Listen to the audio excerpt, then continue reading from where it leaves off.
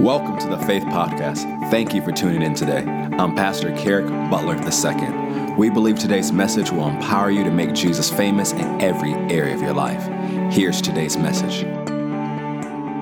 So our two text scriptures we've been doing as we did this series is Galatians chapter 6, verse 10, which says, as we have therefore opportunity, let us do good unto all, especially unto them who are of the household of faith. Amen. So we talked about last week, it is our job to do good, it is our turn to do good, no matter if the person before us didn't do good. Amen. Hebrews 10:38, the first part of the verse says, now the just shall live by faith.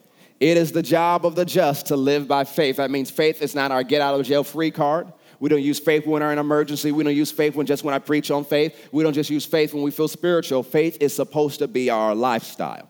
Amen.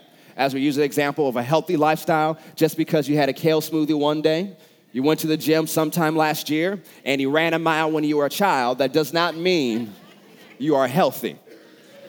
It's whatever you do consistently and continually that determines your lifestyle. So if you consistently and continually live by faith and use your faith, then you are living by faith.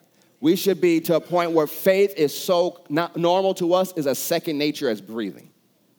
Why? We're believers. We're faith people. So say it with me. Say, we live by faith. We are building our family, our house, our church by faith and on faith. We are the house of faith. And we are better together because we are faith.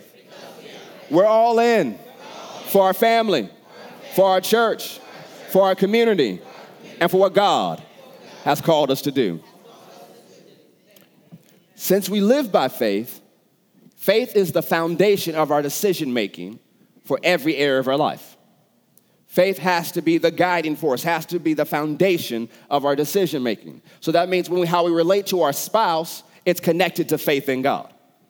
When it comes to dating, it's connected to faith in God. When it comes to raising our children, it's connected to faith in God. We don't just make decisions because we're making decisions. It all runs through the guiding force, the foundation of our lives, faith in God.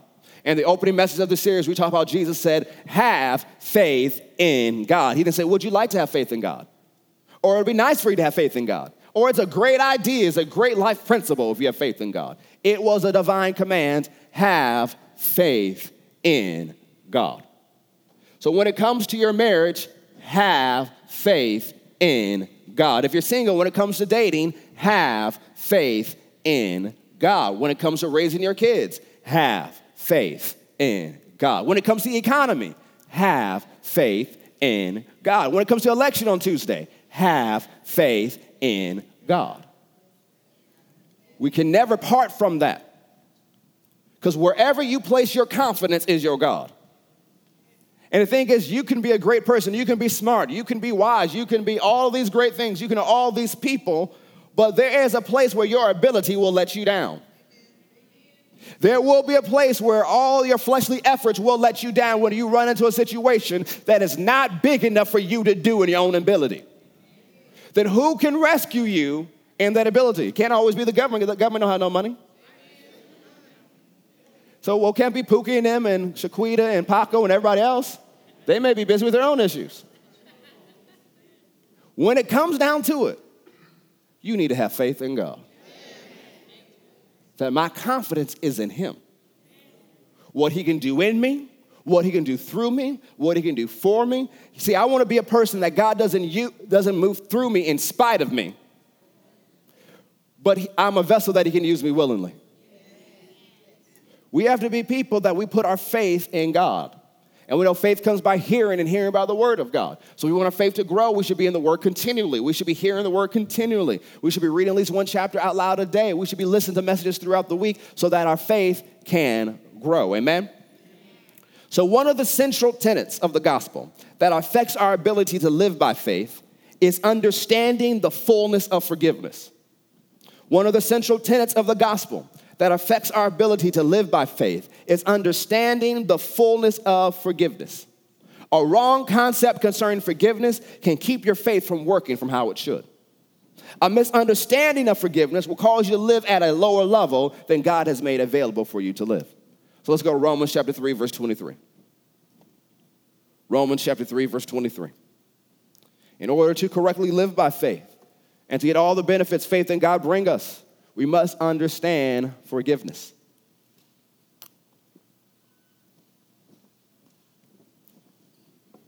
Romans 3:23. Because as you'll see in this message, if you don't correctly understand forgiveness, it's going to mess up your relationships. If you have a misunderstanding of forgiveness, you won't have the greatest relationships you're supposed to have. Romans 3, verse 23 says, for all have sinned. That's everybody. Everybody in this room. Even your big mama who you love so much. All have sinned and come short of the glory of God. Sin is simply missing the mark. We have all missed the mark of perfection and have done things we shouldn't have. And one of the many things about sin is one of the things you can see from the Old Testament. Sin cries out for something. Sin has a voice. Sin is calling for something to happen. Sin is not quiet, even if you do it quietly, even if you do it back in the booth and dark in the corner. Sin has a voice. Sin is calling for something. Go to Romans 6:23, you see what sin calls for. Romans 6, verse 23. Sin has a voice. Romans 6:23. For the wages of sin is what? Death. But the gift of God is eternal life through Jesus Christ our Lord. The wages or the payment of sin, what sin brings is death. Sin cries out for judgment and death. Say sin, cries out for judgment and death. One of the things you need to realize, in the Old Testament, there are stories of cities whose sinful lifestyle cried out for death, destruction, and judgment. Where God even says, the sin is so grievous, I can hear it. I've heard about it. Sin always has a price. Sin always has a price. A lifestyle of sin will always keep you longer than you want to stay, make you pay more than you want to pay. A lifestyle of sin will always keep you longer than you want to stay, make you pay more than you want to pay. One of the reasons God is so against sin is because of what it does to people's lives.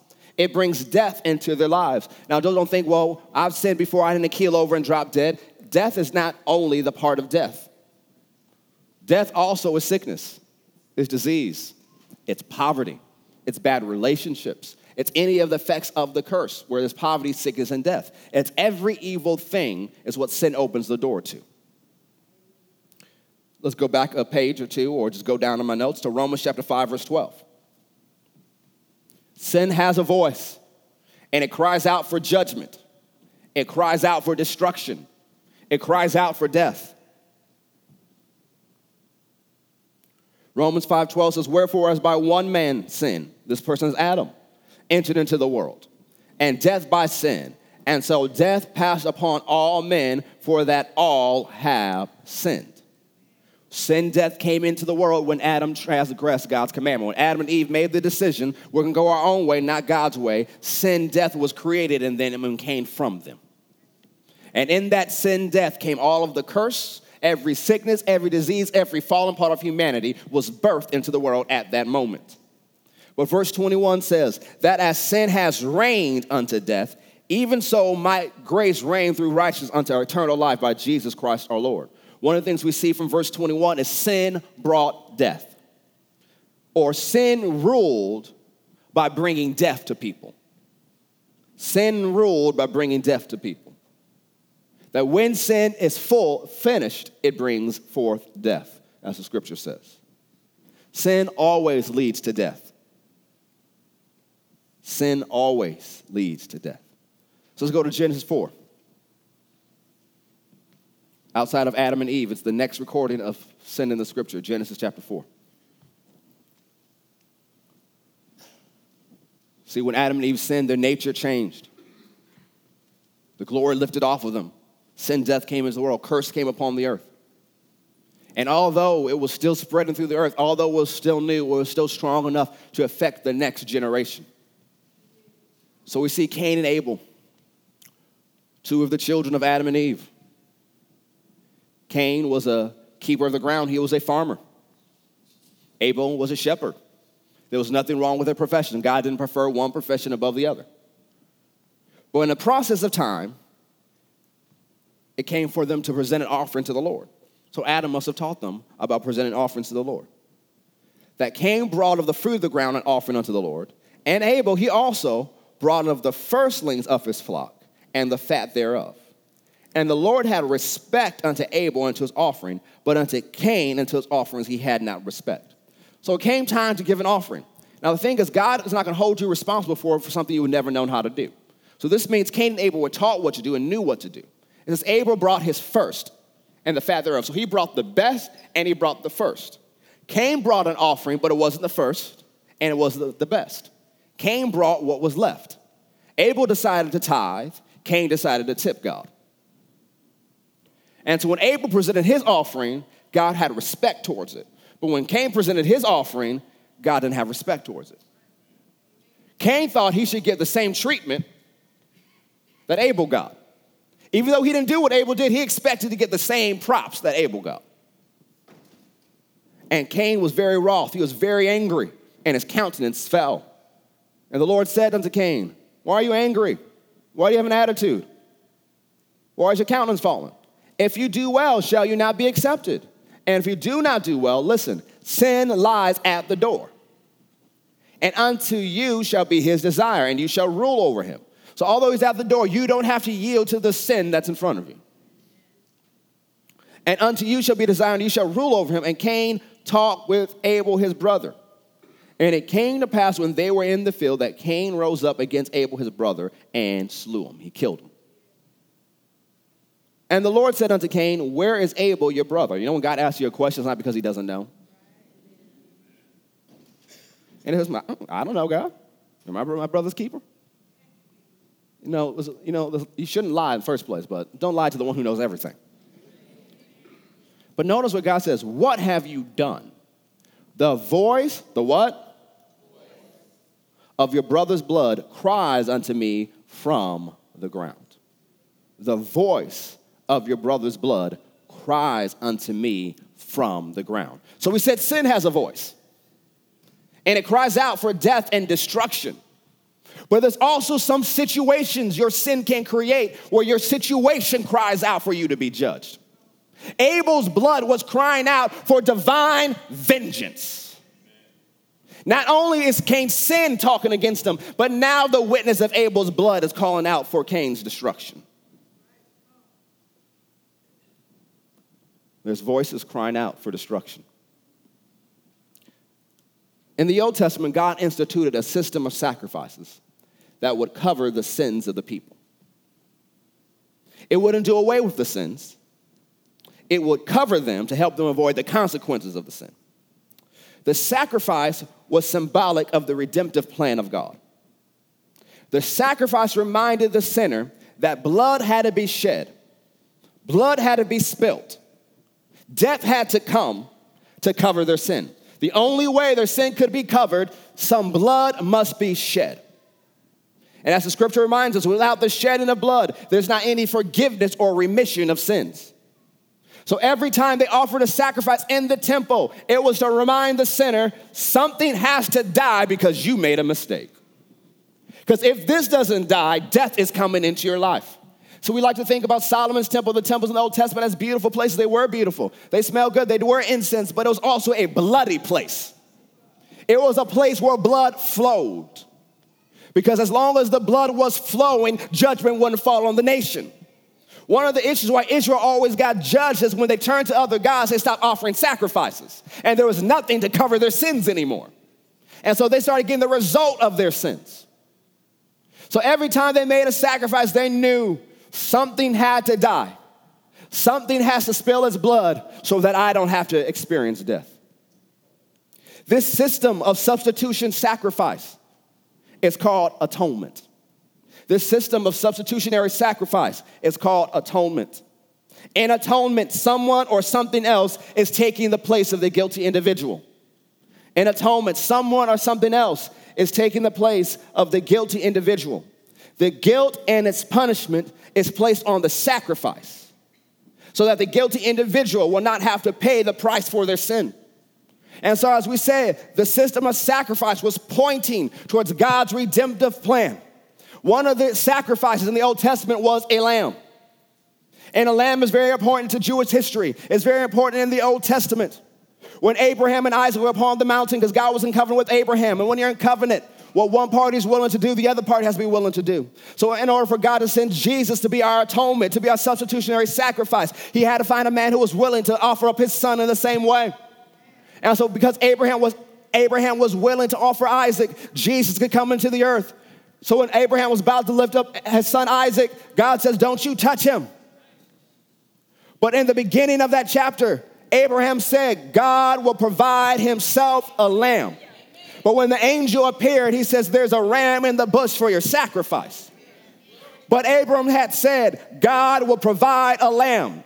God will provide a substitutionary sacrifice. But then you get all the way over to John chapter 1, verse 29.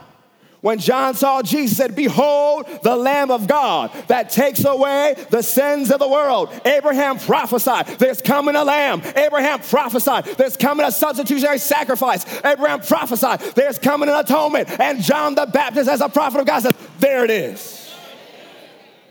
There had to be a substitutionary sacrifice to take our place. Because the thing is, you can't do enough good things to outweigh your bad. That's not how it works. You can't say, well, if I have enough karma, I can make it into heaven. That's not how it works. You can never do enough good things to make it in. Our goodness, our good acts, our righteousness like filthy rags. We can never earn our way in. Someone have to pay our way in. Someone have to open the door for us. Because 1 John 4:10 says, herein is love. Not that we loved God, but that he loved us.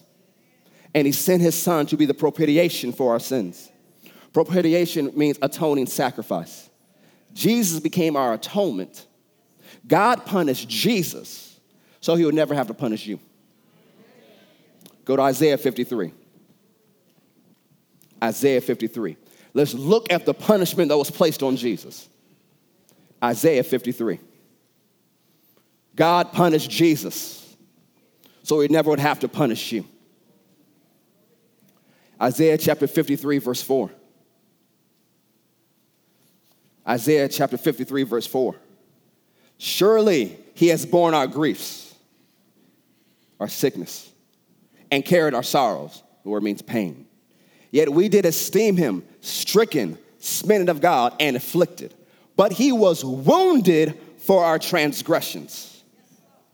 He was bruised for our iniquities. That word transgression is our trespass, is our rebellion against God.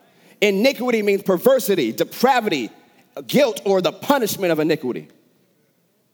He was wounded for us. He was bruised for our depravity, for our perversities. The chastisement and the punishment of our peace was upon him. And with his stripes, we are healed. See, his stripes were a cat of 9 tails. That's 9 different lashes on a whip. And on that whip, they put jagged bones and glass and metal shards so that every time it went into his back, they yanked out flesh. It describes it that they beat him so bad he didn't even look like a man. Why? Verse 6, all we like sheep have gone astray. We have turned everyone to his own way, and the Lord has laid on him, Jesus, the iniquity of us all. So every time we decided we knew better than God, every time we decided to do our thing, to go our own way, to do what we wanted to do, no matter what God said, there was a price for that. There was a punishment for that. And because of that punishment that we deserve to get, God took that punishment and put it on Jesus. He was oppressed and he was afflicted, yet he opened not his mouth. He is brought as a lamb to the slaughter, and as a sheep before his shearers is dumb, so he opens not his mouth. He was taken from prison and from judgment. Who shall declare his generation? For he was cut off out of the land of the living. For the transgression of my people was he stricken for their rebellion. And he made his grave with the wicked and was rich in his death because he had done no violence, neither was there any deceit in his mouth. Yet it pleased the Lord to bruise him. You got to think, he's a loving father. Why did it please God to bruise Jesus? Why did it please God to crush Jesus? It pleased God to bruise Jesus. It pleased God to crush Jesus so you would never have to be crushed. It pleased God to put all that pain, all that punishment, all of what hell could put on Jesus so that you would never have to face it.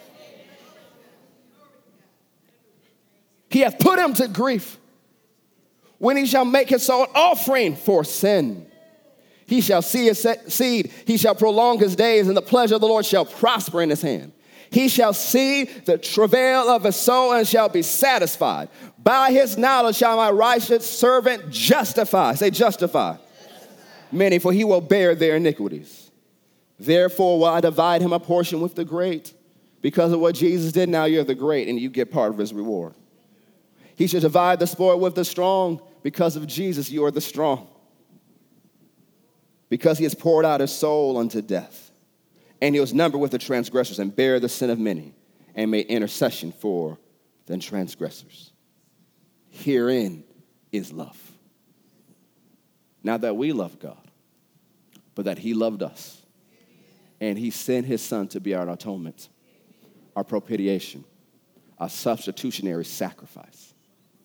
Jesus took our place. Jesus took our place. He became our atonement. God punished Jesus so that he would never have to punish you. Go to Hebrews chapter 12, verse 24. Hebrews chapter 12, verse 24. Hebrews chapter 12, verse 24. God punished Jesus so that he would never have to punish you. Hebrews chapter 12, verse 24. We said sin cries out for death and judgment and destruction. It does. We say there's certain situations you can create in your life that calls out for divine punishment, that calls out for judgment. And there are. So there are voices that are crying out for you to be judged. There's loud voices that cry out for your destruction. There's loud voices that cry out for you to be punished. There's loud voices that cry out for you to pay for your sins. But the good news is there's another voice in the room. Hebrews 12, 24, and it says, and to Jesus, the mediator of the new covenant, and to the blood of sprinkling that speaks better things than that of Abel. So although there's some situations that are crying out one thing, although there's sin that's crying out one thing, the blood cries out something different. The blood of Jesus speaks better and louder than the blood of Abel. Romans 5:9 tells us that we have been justified by his blood. To be justified, it means to be declared not guilty. To be justified means to be declared not guilty. Although the situations and sin in your life may cry out for death and for judgment, the blood of Jesus cries louder. And although sin says you're guilty, although your situation says you're guilty, although it yells out you must pay for what you did, you need to pay for your crimes, there is a louder voice. It is the blood of Jesus, and it shouts, not guilty. You do not have to pay for your sins. Jesus paid for it. What sense does it make if we went to a place and you were about to buy something at the store and someone came up and paid for it for you? What makes sense for you trying to pay for it? Why would you pay for something that was already paid for you? See, this is the central tenet of Christianity, the truth in the very middle of the gospel. You do not have to pay for your sins. That Jesus is the Lamb of God. In Matthew 26, 28, Jesus said that his blood was poured out for the remission or for the forgiveness of sins. Forgiveness of sins is a central belief of the gospel. Forgiveness at its root is a financial term. When someone forgives a debt, they completely remove it. When someone forgives a debt, they completely remove it. It is canceled, and the debtor no longer owes any amount. It is not a delay of payment. It's not an agreement of terms that I'm going to give you longer to pay it out. I'm going to give you a few extra years. If you do enough good things, I'll cancel it for you. That is not what a cancellation of a debt is. When a debt is canceled, it exists no more, and you don't owe anything. The blood of Jesus was a debt cancellation. You don't have to pay God back. You don't owe him anything. This is what was preached throughout the book of Acts. Because in Luke 24:47, this is what Jesus instructed them to preach. So on the day of Pentecost, Acts 2:38, Peter stood up and said, repent, turn from your ways. Change your mind, go the other direction, and be baptized, every one of you, in the name of Jesus Christ for the remission or the forgiveness of sins, and you shall receive the gift of the Holy Ghost. Then Acts 3:19, repent ye therefore and be converted, that your sins may be blotted out when the times of refreshing shall come from the presence of the Lord. Blotted out here means to wipe off, to obliterate, to erase. If you erase, it's not there anymore. It's not a cheap eraser that you still see a little bit. It is an eraser that gets it away completely. It's obliterated. It's wiped off. There's no evidence of it anymore. Your debt of sin is canceled. You don't have to pay for your sins at all. Acts 13:38, being known unto you, therefore, men and brethren, that through this man Jesus is preached unto you the forgiveness of sin. And by him all that believe are justified from all things. By him everybody who believed is declared not guilty, from which you could not be justified and declared not guilty by the law of Moses. This is what they preach all throughout the book of Acts in every single city. You don't have to pay for what you did. Jesus paid the price for you. God is not angry at you. He's madly in love with you. God is not looking to punish you because he punished Jesus. So that doesn't mean you have to tiptoe and walk on eggshells with God. He paid the complete price. Go to Ephesians chapter 2, verse 8. Ephesians chapter 2, verse 8.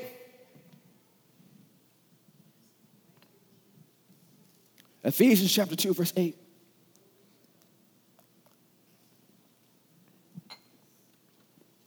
Ephesians chapter 2, verse 8.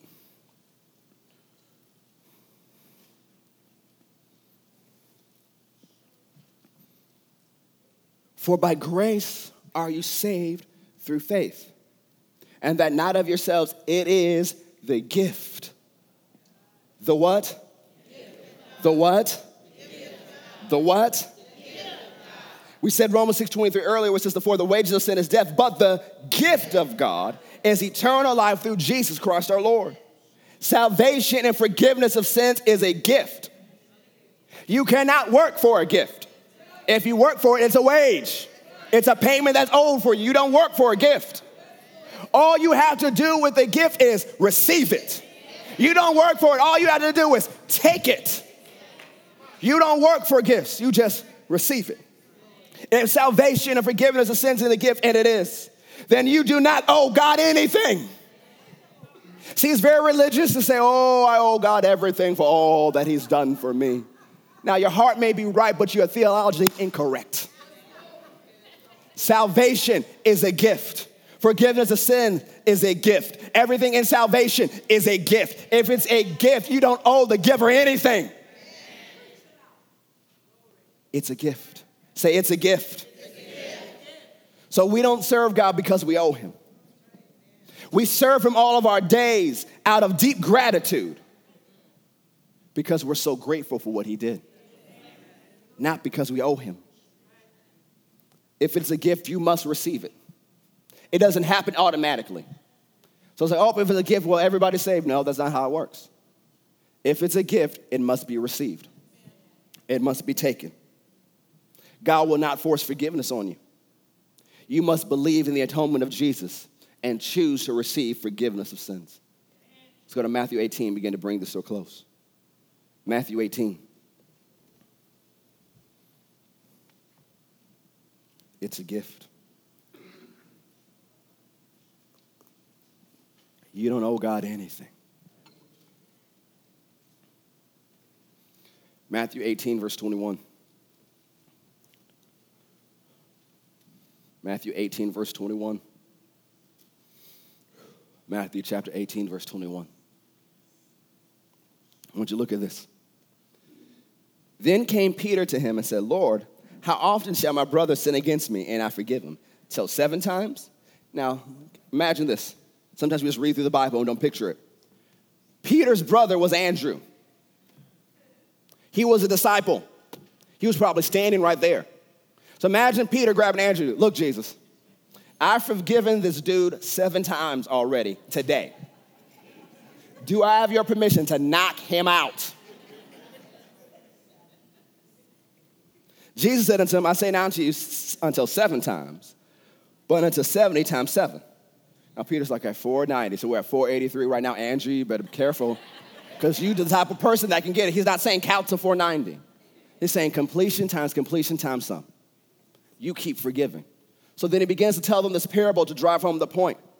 He says, therefore is the kingdom of heaven likened unto a certain king, which would take account of his servants. And when he begun to reckon, one was brought unto him which owed him 10,000 talents. Some people translate this to mean $20 million. Imagine being $20 million in debt. But for as much as he had not to pay, he couldn't pay it back. His Lord commanded him to be sold, and his wife and his children, all that he had, and payment to be made. The servant therefore fell down and worshipped him, saying, Lord, have patience with me, and I will pay you all. Be patient with me, and I will what? Pay you back, right? So what did the servant want? He wanted patience so that he can pay the king back. He wanted to pay his debt back. Then the Lord of that servant was moved with compassion and loosed him and forgave him of the debt. Remember, when you forgive a debt, it's canceled. So when that man walked out the room, he didn't owe $20 million anymore. He owed nothing.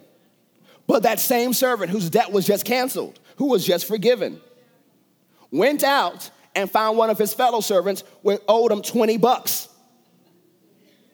And he laid hands on him, not for healing, and took him by the throat, saying, pay me what you owe me. And his fellow servant fell down at his feet and besought him, saying, have patience with me, and I'll pay you back. And he would not, but went and cast him into prison till he should pay the debt. So when his fellow servants saw what was done, they were very sorry and came and told their Lord all that was done. Then his Lord, after that he had called him, said unto him, O you wicked servant, I forgave you all the debt because you asked me. Shouldn't you have had the same compassion on your fellow servant, even as I had pity on you? Now, see, the thing is, I don't believe that servant who owed $20 million was an evil man. I don't believe he was just a bad person that wasn't grateful. I believe he didn't believe he was forgiven. Because if you were forgiven of $20 million, you'd celebrate. You'd be happy. You go home and tell your family, hey, we don't owe that money anymore. But what was the first thing he did? He didn't go home. He didn't go tell others he was forgiven. The first thing he did was trying to go get some money. I submit to you, he was still trying to pay the king back. Because he did not truly believe he was forgiven. Because if you truly believed you were forgiven, the first thing you wouldn't do is trying to go get some money. He didn't believe he was forgiven. And because he didn't believe he was forgiven, notice how he treated somebody else on the same level. See, so many people have an issue with other people in church because they really don't believe they're forgiven. So they come in on a different level than you. You've been at church longer. You've heard more word than they have. And they're not dressing the way you think they should dress in church. They don't lift their hands like you think they should lift their hands in church. So you're looking down on them because you think you're better. But when you get all the way deep down into it, the real reason you're doing all the things you're doing is not because you love God, but it's because you're trying to pay him back. Because you think back to how messed up you were before you found Jesus. And you're trying to live a certain way to make Jesus grateful that he saved you. You're trying to live in a certain way to pay God back. It is not on faith in the substitutionary sacrifice of Jesus. Now you have faith in your works. Trying to make Jesus proud of you. Because now you're doing some good things and maybe I'm worth his investment. Because there was a parent in your life who treated you that way. There was a teacher in your life that treated you that way. And so now it's built up to religious scorn. Don't know why they think they can come to church that way. I don't know why they think it's going to work for them. I've been believing for 20 years. I haven't seen it yet. And he looked down on him. Could it be it's because you really don't believe you're forgiven? See, some of you, well, God forgave me of that, but when you take it down to the central issue, do you really believe God forgave you of everything? That you really believe that you don't owe God anything. We don't live right because we're trying to pay God back. We live right because we love God. Your motive is everything. If your motive for holiness is trying to pay God back, your holiness will be a scowl. You may do what's right, but it won't be full of love. It won't be full of joy. It'll be snarling at everybody who comes in because you truly don't believe you're forgiven. You have to let this revelation of forgiveness strike you right down in the middle of your being. I'm forgiven. My debt has been canceled. So has your belief about forgiveness affected your relationships? Do you treat people harshly and judgmental because deep down you really don't believe you've been fully forgiven? Are you afraid to pray because you think God is angry at your past sin?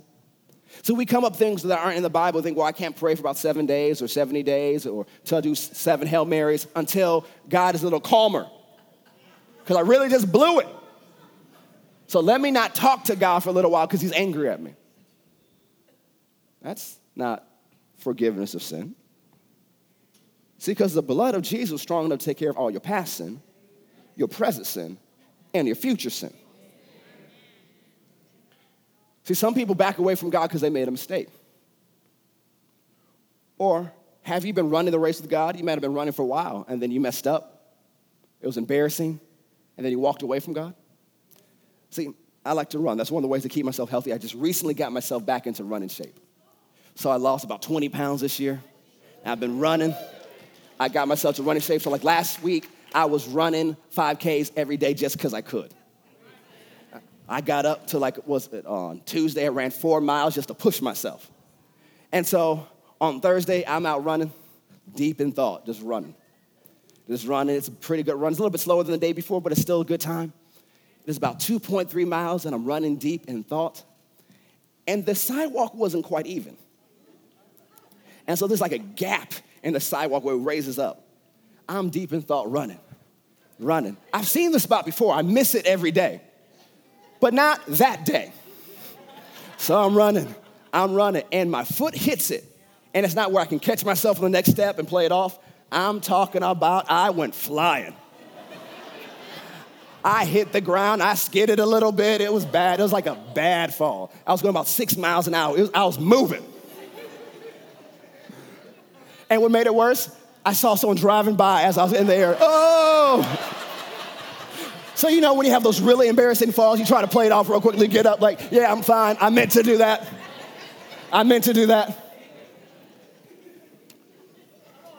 So I get up, check myself out, make sure I didn't break my phone, make sure I didn't break my headphones. Like, okay, I'm a little bit sore. Keep running a little bit longer. Okay, I'm bleeding a little bit, okay. Make it back to the house, clean the different wounds, bandage it up and everything. And that's just the story of running. But the thing is, on tomorrow, I'll be back running. I'm not gonna stop running just because I tripped. I'm not gonna stop running just because my fall was embarrassing. I'm not gonna stop running just because somebody saw me fly like Superman. But how many people quit Jesus? Because in the run of faith, they tripped. It was embarrassing. People know your business now. People know you're not perfect. People know your drama. People know your issues. It was public. And now you're embarrassing, well, I can't come to church. I gotta hide. Man, I was walking with Jesus for so long. I knew better, yet I still tripped. Yet I still fell. But the thing is, just because you've fallen, don't stay there. Get back up again. Go to 1 John chapter 1, verse 9. 1 John chapter 1, verse 9.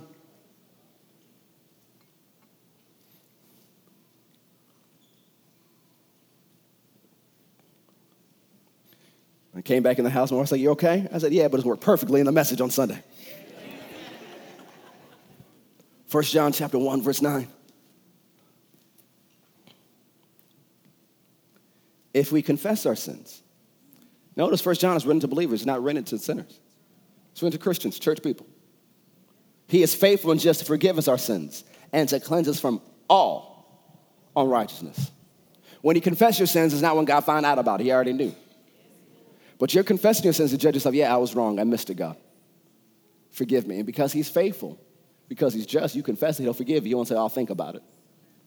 He'll forgive you. He'll cancel the debt. He'll clean you from all unrighteousness. If he cleans you from all unrighteousness, all that's left is righteousness. Righteousness is your standing with God. There's nothing you can do to change your standing. Because you have standing with God, you can walk into God's presence even when you mess up. If your standing was affected by your conduct, when you had bad conduct, you couldn't come before God. But because your standing can never be affected because of what the blood of Jesus did, you can always come before God and ask for forgiveness and receive it. Then John goes on and says, if we say that we have not sinned, we make him a liar. And his word is not in us. So don't try to say, well, I've never sinned before. Yeah, you have. Now you can say, my sin is under the blood of Jesus, so it doesn't exist anymore. That's accurate. But to act like there's never sin in your life, that's not scriptural. Now, it doesn't mean you have to be conscious of your sin. It doesn't mean you have to remember it. But to say that you have never sinned, to act like you're perfect, that's not scriptural. You go to chapter 2, verse 1, it says, my little children, these things write I unto you, that you sin not. And if any man sin, we have an advocate with the Father, Jesus Christ the righteous. And he is the propitiation, or the atoning sacrifice for our sins. And not for ours only, but also for the sins of the who? Jesus is the atoning sacrifice for not just our sins, but the sins of the entire world. When God forgives you, he forgives and he forgets. He's not like some people say, I'll forgive you, but I'm not going to forget. God's not going to hold your sin above your head and remind you all the time to make you dance right like you're some trained performance monkey. He forgives you and he forgets. The blood of Jesus was so strong, it took care of your sin, past, present, and future. God has completely forgiven you, and you do not owe him anything. But you must make a choice to believe and follow him. Jesus paid for the sins of the entire world. You do not have to pay for your sins. All you have to do is make a decision to believe and follow him. So whether you're in here, you never asked Jesus to come in your heart today, today is your day. You don't have to clean yourself up and come to God. If you could, you'd have done it already. But the thing is, we all have to come to a point where we realize we need a Savior. His name is Jesus. You could be in here where you were saved, but you fell and you've gone away from God. Don't think, well, I need to do all these things right before I come back to Jesus. No, you can come to him today and he'll clean you right up. But also some of you need to refresh and renew your revelation and your understanding of forgiveness. That God really has forgiven you. That you don't have to pay God back. And because you truly believe you're forgiven, you can do Ephesians 4:32. And be ye kind one to another, tenderhearted, forgiving one another, even as God, for Christ's sake, has forgiven you. We forgive everybody of everything because God has forgiven us of everything. You'll have good relationships if you understand you're forgiven so you can forgive others. We understand how God is looking at you is not with some judgmental scorn, that he's looking at you with eyes of love, that he sings over you, that he rejoices over you, that he's madly in love with you. You'll be able to mirror that to others. That although they've done things wrong, you don't hold things over their head. You're like, I forgive you just like God forgave me. So I'm not going to look at you differently because you tripped. I'm not going to look at you differently because your sin is public. I'm not going to look at you differently because you sinned differently than I did. I'm going to look at you through the eyes of Jesus. You see, when Jesus showed up on the scene, he didn't come judging people. He says, I didn't come to judge the world, I came to save it. And so when he would show up on the scene, he would be forgiving sins left and right. The religious elite were like, who can do this but God alone? So they missed the first revelation. And so they would try to trap Jesus in the law. Well, you can't trap the word with the word. And they brought this woman to Jesus. She was caught in the act of adultery, so they set a trap for her. They brought her, not the man, but that's another story. They brought her there. She's not even fully clothed. She's disheveled. She's embarrassed. She's thrown before the top teacher, the top prophet in the land. Everybody knows. She's thrown at the feet of Jesus. And they said, the law says we should stone her. This is the punishment for her sin. Her sin is crying out for death and destruction. What do you have to say about it? See, the thing is, if you throw a sinner at the feet of Jesus, don't expect judgment. You throw a sinner at the feet of a religious elite person, you're going to get judgment and scorn. But not if you throw them at the feet of Jesus. Because Jesus ignored them and started writing in the sand. We don't know what he was writing. He could even write in words, making a pretty picture. We don't know. The Bible doesn't say. But he gets up, looks at all of them and says, well, whichever one of you is without sin, throw the first stone. And went back to writing in the sand. And it's from oldest to youngest, they left. And Jesus looked up again and says, woman, where's your accusers? And he says, they're all gone. He says, neither do I condemn you. Neither do I accuse you. Go and sin no more. So notice Jesus just canceled her sin and set her free from that lifestyle. Jesus didn't come to judge you. He came to save you. I don't care what your sin is. I don't care what lifestyle has you trapped. Jesus paid for it. We have to stop acting like this is a big sin, this is a little sin, this is this is that. No, Jesus came for everybody. He paid the price for everybody. It's the blood of Jesus that did the work.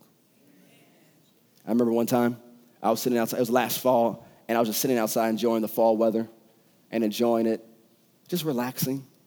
And I saw these two people approaching me enthusiastically. And I saw their walk, I was observing them, I was like, well, they're either enthusiastic Bible students or cult members. And they walked up and started talking to me. 30 seconds later, cult members. And so they began to tell me that in addition to Jesus, I needed all these other things, that I needed this new revelation for this certain person who's having these meetings. And so they try to twist scriptures around. And I said, that's not what it means. You're taking it out of context. You take stuff out of context, left with a con. And I kept talking to them, but I could tell it was frustrating them because they could never move me. And so I got to the point, I said, you're telling me that the blood of Jesus wasn't enough? I don't have to listen to you anymore. The blood of Jesus was enough. It was enough to clean me. It was enough to make me righteous. It was enough to open the doors of heaven for me. It was enough to wipe away all my past, all of my sin. The blood was enough. I don't have to perform to get on God's good side. Because of the blood of Jesus, I was born again on God's good side. Anytime I come to God, he's happy to see me. I don't have to walk on eggshells. I don't have to tiptoe. Maybe God likes me today. Oh, he more than likes me. He's madly in love with me. He gave me his name. He is my father. He adopted me into this family because of the blood of Jesus. It ain't about me. It ain't about what I do. Everything in Christianity, you don't get what you deserve. You get what Jesus deserves. Believer, you've been forgiven. It's time for you to really believe it and act like it. I hope you enjoyed today's message. We never want to close a broadcast without giving you an opportunity to make Jesus the Lord of your life. So if you've never asked him into your heart, you've never made him your Lord and Savior, pray this prayer with me today and mean it from your heart. Say, Heavenly Father, I believe that Jesus is your Son. I believe that he died for me, but on the third day, you raised him from the dead. Dear Lord Jesus, come into my heart. Save me now. Forgive me of my sins. Fill me with your Spirit and help me to live this Christian life. If you prayed that prayer and meant it from your heart, we believe you've been born again. We ask that you email us at info@fccga.com. That's fccga.com to let us know about the decision you've made for Christ today. Have an amazing day.